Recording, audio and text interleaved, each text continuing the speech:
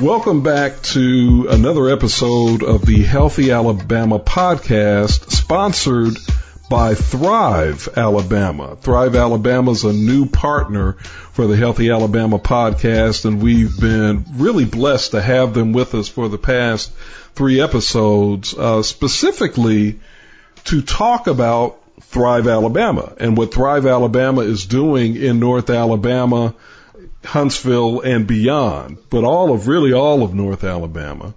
And I really have been glad and honored to have my longtime friends, Mary Elizabeth Marr, CEO of Thrive, with us, and also my buddy Mark Moore, who is the marketing director at Thrive.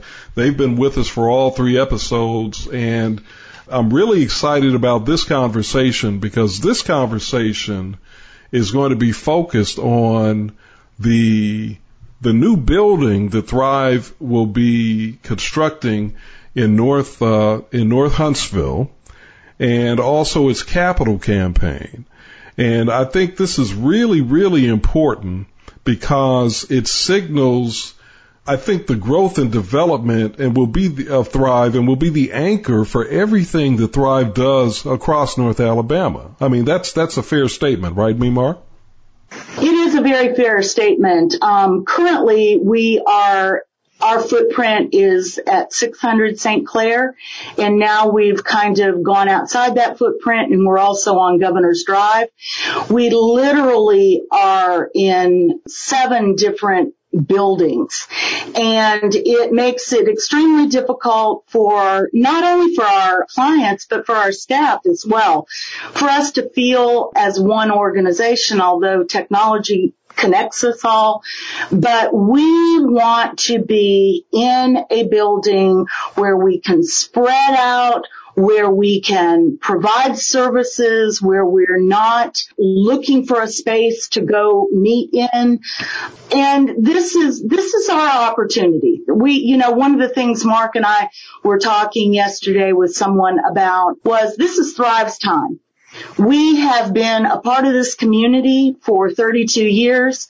We have mostly been at 600 St. Clair, but if anybody knows anything about downtown Huntsville in the medical district, this area is very much prime space. And we just couldn't stay. We couldn't stay, and we couldn't make it work to where we could be in one building. We also wanted to go more into the community where we can best serve the community. It's much better for the community if you are in the community. So that has been a real goal for us to go, although it is just over the line of what we consider to be North Huntsville. We are moving. Our whole operation will be at the corner of Oakwood and Washington Street. So it is the northwest corner of that intersection, and you've got all the wonderful education corridor that goes from that direction and goes north all the way to A&M, taking into consideration Drake State. We're still very close to downtown and to the medical district, but we're about 3 traffic lights off the parkway, which makes us very accessible. We're on the bus route. We will have plenty of parking.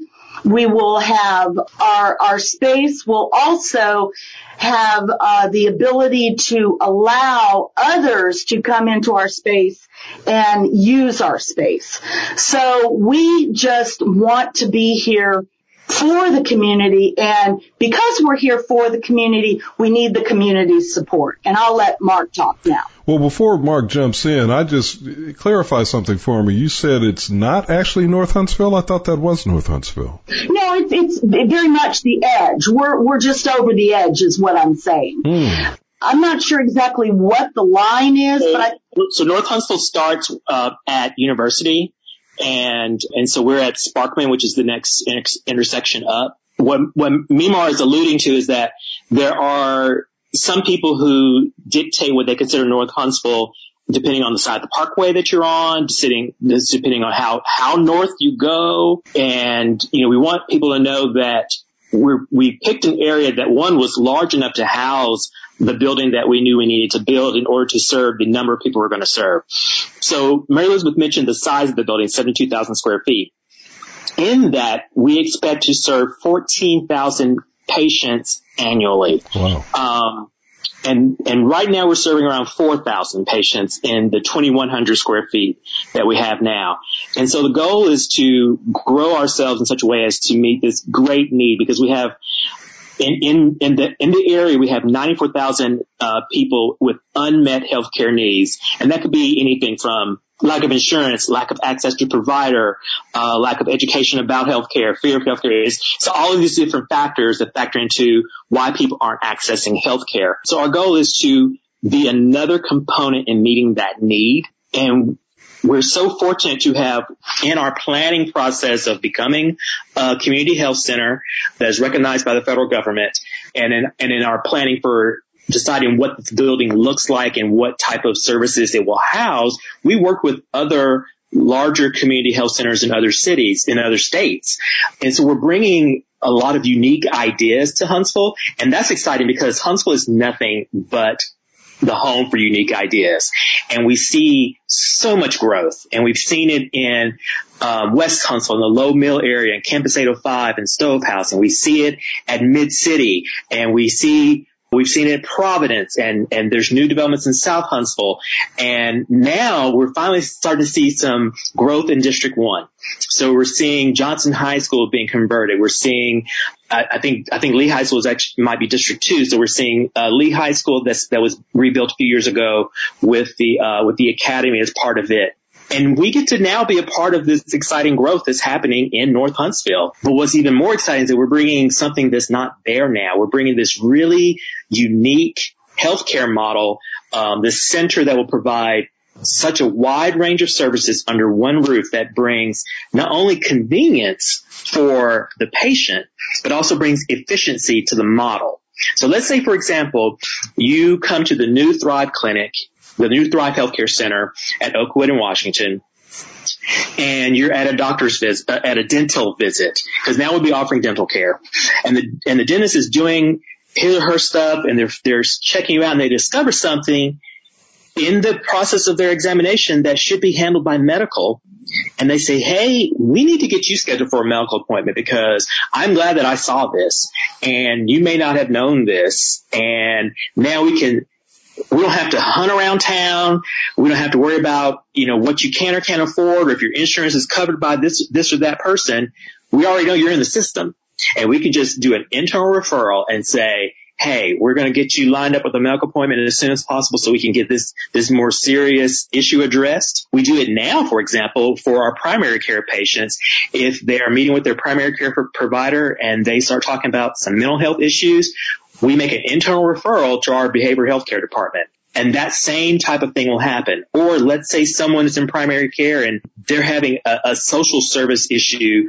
We have that team of social workers, and that came out of our years of being a HIV clinic, is having a robust case management foundation that worked completely lock and step with the medical providers so that everyone gets the most attention towards solving their healthcare problems and the problems around that. Because if you've got other things going on in your life that are obstacles to healthcare, whether that's housing, transportation, language, finances, whatever that obstacle is, we've got that system of case management, social workers to help you hurdle those, to jump over those hurdles and make sure that your healthcare can then be that top priority. And once we're in this new healthcare facility, it becomes that much easier, because we've just really taken the time to work with the professionals at Chapman Sisson, to interface with our partners in other states to say, okay, what worked for you? What didn't work for you? What works in this health clinic over here? How did this hospital system do this? How did this medical doctor's office do that? So that when we developed our plan and our structure, we're trying to just be, again, smart and efficient, high quality, but again, focused on that patient care. So this comprehensive one-stop shop kind of model that you just described sounds awfully unique to me. It sounds like something I'm not accustomed to hearing about when it comes to primary care. Is it really unique? Is it really new?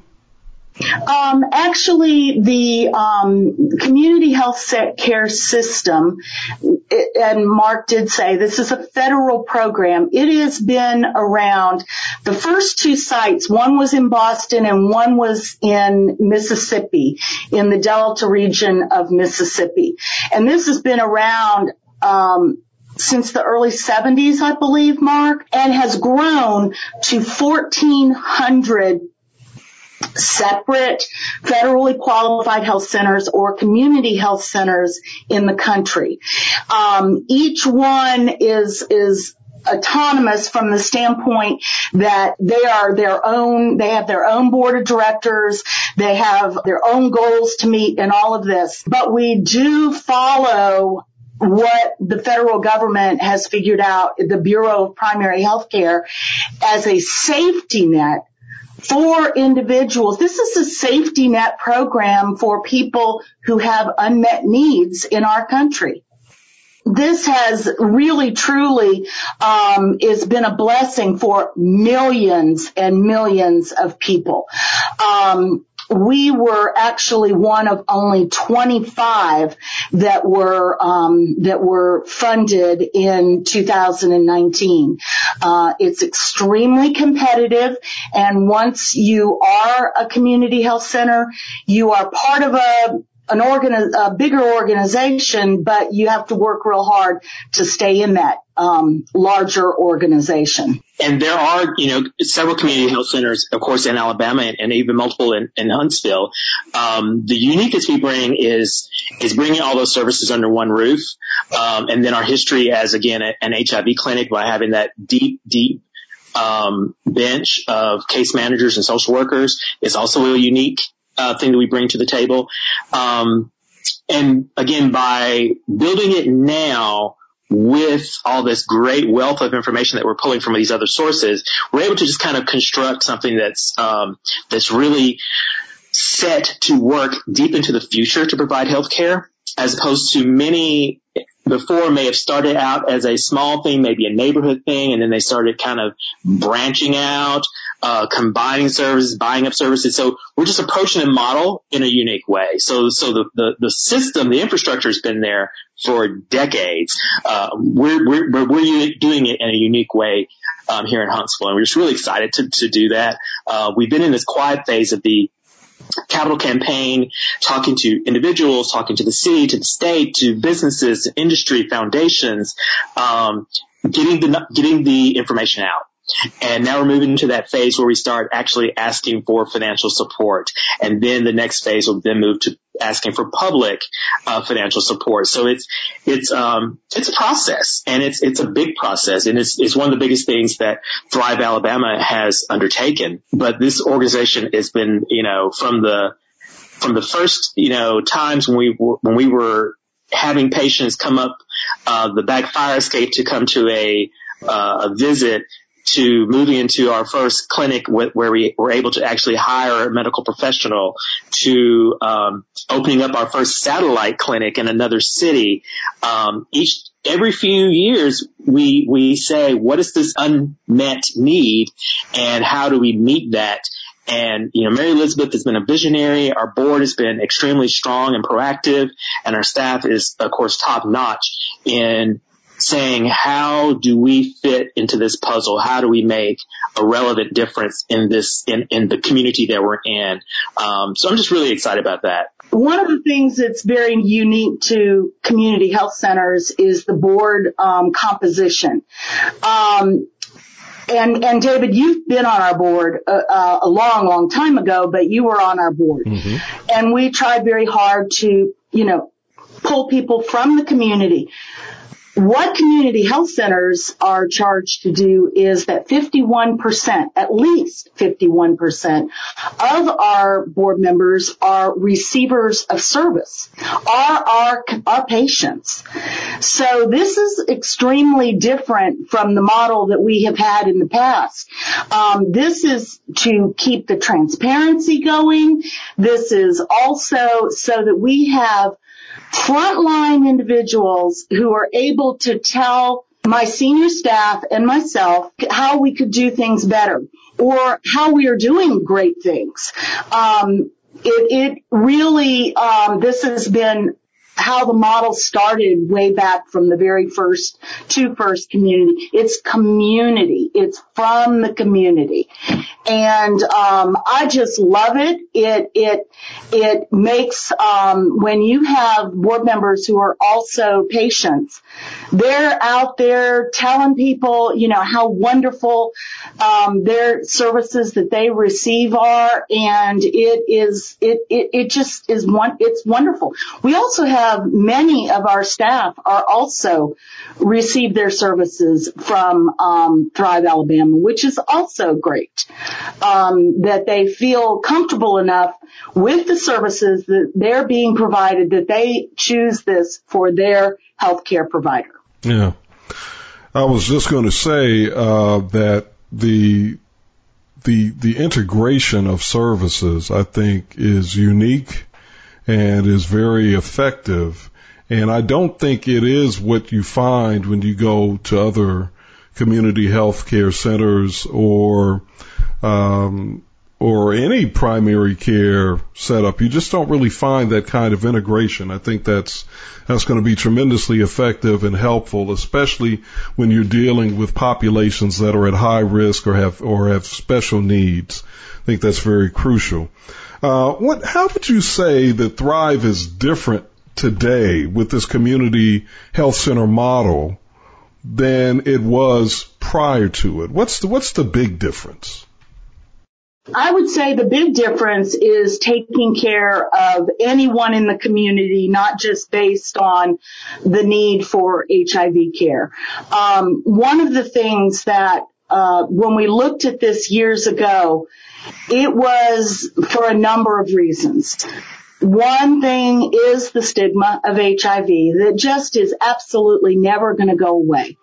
And we decided to hit it head on.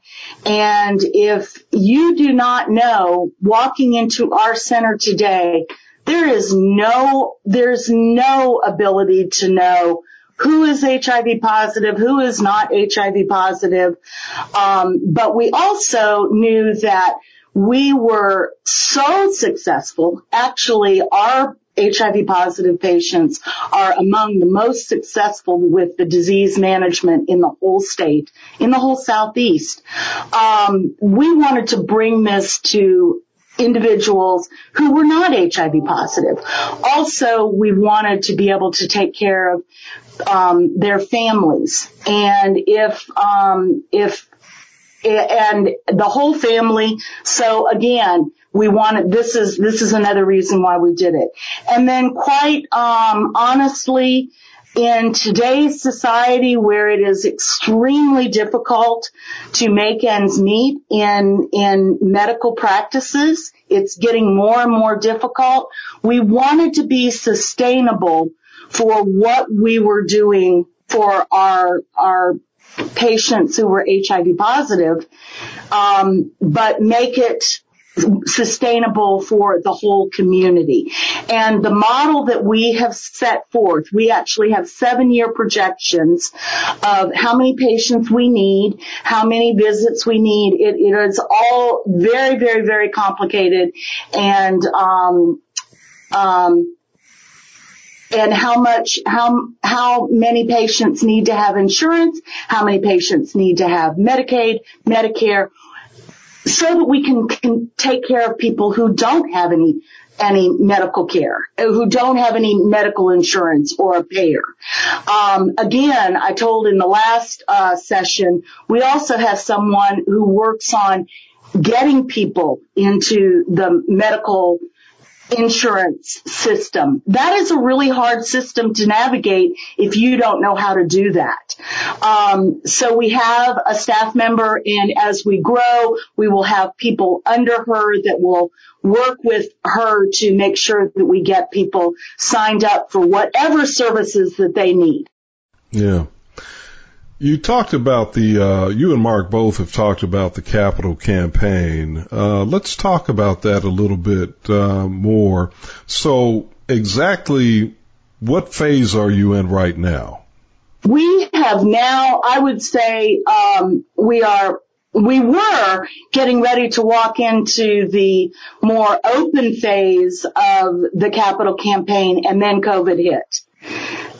Literally within the same week, we were ready to, we had been quietly talking to people, telling people what a good idea this was, literally talking to hundreds of individuals, and literally we had 3 people who said, I think there's enough health care in Huntsville. I don't know what rock they were, but anyways, that doesn't make any difference.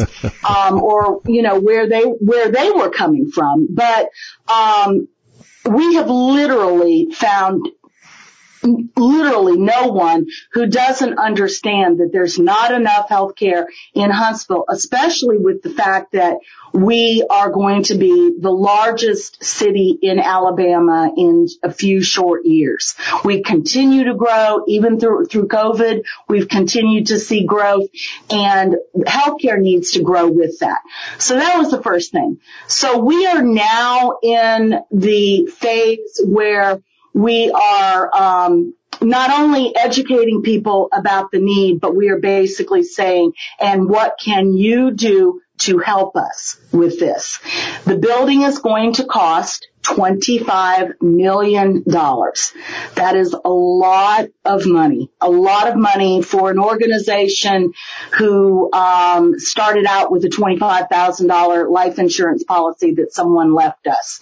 So this is a lot of money, but it is also going to be an investment for the community, for them to understand that this is for the community and it needs to come out of the community. So we are not looking at any gifts or any pledges, or nothing is too little or too large.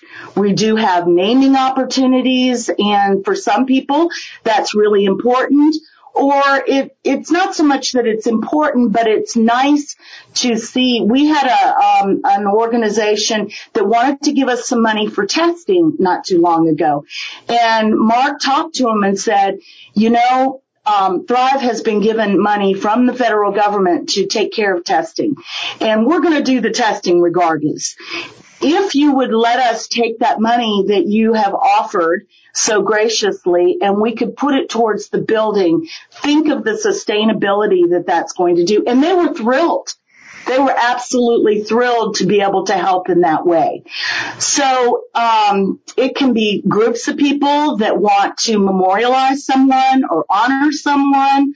It can be, it can be clubs. It can also be pledges over 3 years. So when you think about the fact that you can name a room for $5,000, over 3 years, you almost some people spend more money on their coffee than that would be over a 3-year period. And we make it very, very easy to donate to us.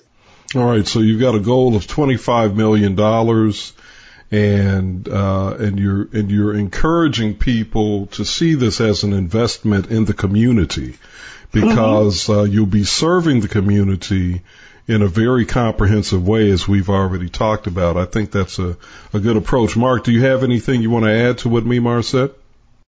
It's an exciting time. She hit the perfect word in saying that it's an investment. And it's something that we're hoping that,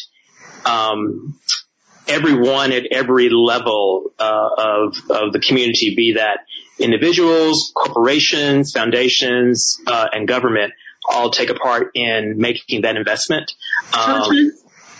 Churches, exactly, civic groups. It's just a good chance for the community to come together to do something that's going to offer a permanent resource for people in our city, and really will be another model of excellence for Huntsville. Again, in our earlier sessions, I was excited, really geeked up about how our medical providers are with their patients, and this becomes the tool that they can use to reach more patients. And that's just, again, something else to be really excited about. It's hard work. This is our first capital campaign. Definitely ended up larger than we probably first expected. We did lots of research and legwork in advance of starting it. Talked to outside consulting firms, tons and tons of meetings, just doing a lot. But it's worth it because we all so deeply believe in the mission and the potential for what this new healthcare center can bring to Huntsville. Yeah. And we've been talking about Huntsville, but I think Thrive is also sort of positioning itself and has positioned itself. Let me correct myself. Has positioned itself through the years to have a regional footprint as well. So let's talk about that really briefly. What do you see as the giant footprint of Thrive, Mimar? Well, for our HIV care and our STD care, which also means primary care for the HIV positive person, we actually go Mississippi to Georgia and Tennessee all the way to Birmingham.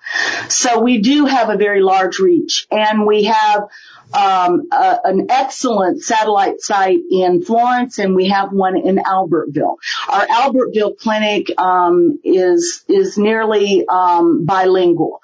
So our staff, we purposely hire staff that can help individuals who English is not their first language. So again, this is all very purposeful. Now with Thrive Community Health Center, our footprint is Madison County and counties that, we don't turn anyone away. It's just a matter of where someone feels comfortable coming from. So we do have people that come from Decatur. We have people that come from Limestone County, that come from Guntersville. This is not unusual for community health centers to have this kind of a reach. And there are 17 community health centers in the state. We belong to the Primary Healthcare Association of Alabama, which is a networking organization as well as an advocacy for this mission of taking care, and especially with so many problems with rural health. The primary health care and the FQHC, the Federally Qualified Health Center, the Community Health Center footprint is an excellent way to help take care of our need for rural health care and our closing of rural hospitals. You took, it's almost like you read my mind. That was literally the next question I was going to ask about, which is how Thrive fits into this new motif where we've got this dramatic decline in healthcare options for people in rural areas, and you covered it. I don't even have to ask now. Well, it is a really important one, and even one that we have talked with Montgomery about, and they understand that there's a responsibility of these community health centers to help pick up the slack. So we also work with UAB and, of course, Huntsville Hospital and Crestwood Hospital, but UAB here in Huntsville has a program that tries to teach and give new new residents the idea about rural health care. The other great thing that we're able to do, which a lot of people don't understand, is that medical providers come out of school with huge debt. And because we are a federal program, there is a program where they can come and work with us and some of their debt can be relieved. Right. So that is an excellent way for us to get a very diverse provider population, and then hook them in and keep them. Hook them in and keep them. Because we will, once we get into our new building, we will be increasing the number of providers that we have.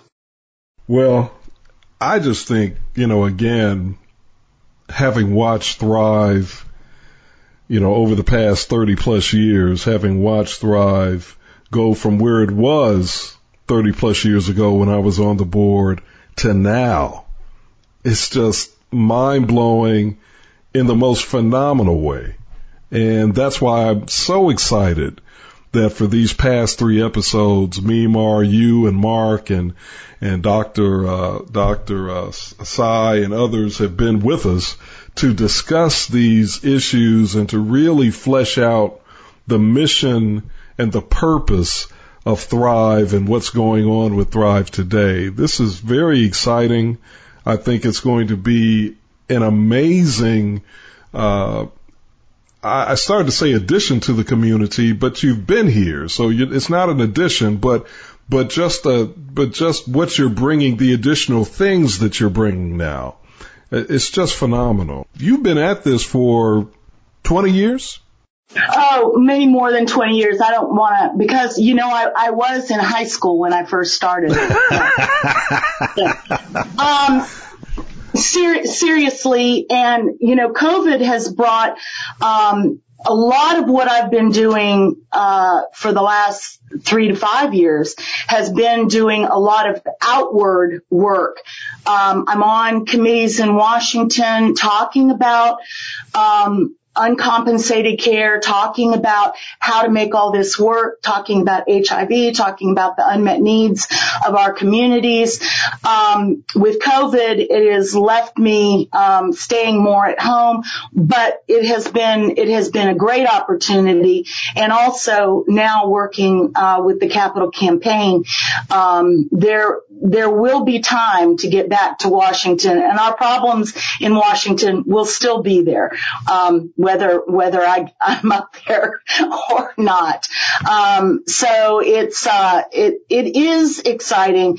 David, people have asked me, because, now I'm getting to the point where I'm one of the older people on the block, and, when are you thinking about retiring and that kind of thing? It is still every single day I walk into this office and I don't think, gee whiz, I wonder what I'm going to do today. No, it's still exciting. There's still so much unmet need. I'm so excited to be able to bring people like Mark into the fold and get them excited as to what we're doing. Dr. Shaw, this is a wonderful new investment in our healthcare system to be able to. She brings such wealth, and the fact that she does come from the Federal Qualified Health Center system, but she also comes from one of the things she told very briefly, which I don't even know yet all the ins and outs of. She actually opened and helped run a refugee camp, which I think is absolutely fascinating because of the fact that Denver is a sanctuary city. Whoa. So she's also been in corporate healthcare. So she can bring to us the things that we need, and it's just there's just not enough hours in the day to get everything done. Phenomenal. Thank you. Well, Mar, I want to thank you, as always, Mary Elizabeth Mar, CEO of Thrive Alabama. Thank you for what you're doing in this community, in helping to lead Thrive into this new era. Thank you for this partnership that we've had over the past 3 episodes here at the Healthy Alabama podcast. Mark, you've been a tremendous marketeer and promoter of Thrive and what Thrive is about. You bring a real serious level of expertise along with a copious heaping helpings of jovial delivery. You know how to promote with fun and laughter. I love it, Mark. So thank you for what you're doing. And Dr. Shaw, I said Sy earlier. I'm sorry. I know a Dr. Sy, but Dr. Shaw seems like just a great addition. I'm glad that she was able to join us for 2 of our 3 episodes. And just keep up the good work and continue to let us know at the Healthy Alabama podcast and at WJOU how we can support you in what you're doing as you continue to serve Huntsville and the rest of North Alabama. Well, thank you for being such a good partner to us as well. You have helped us over the years in more. This is a mutual admiration society. So thank you very much for all the support you've provided to us over the years, David. Well, my pleasure. The Healthy Alabama podcast, sponsored by Thrive Alabama. I'm David Person, host and producer. Our theme music was produced by DJ Bailey. This episode was co-produced by Damian Malone and Ariana Brown. I'm David Person. Until next time, be healthy.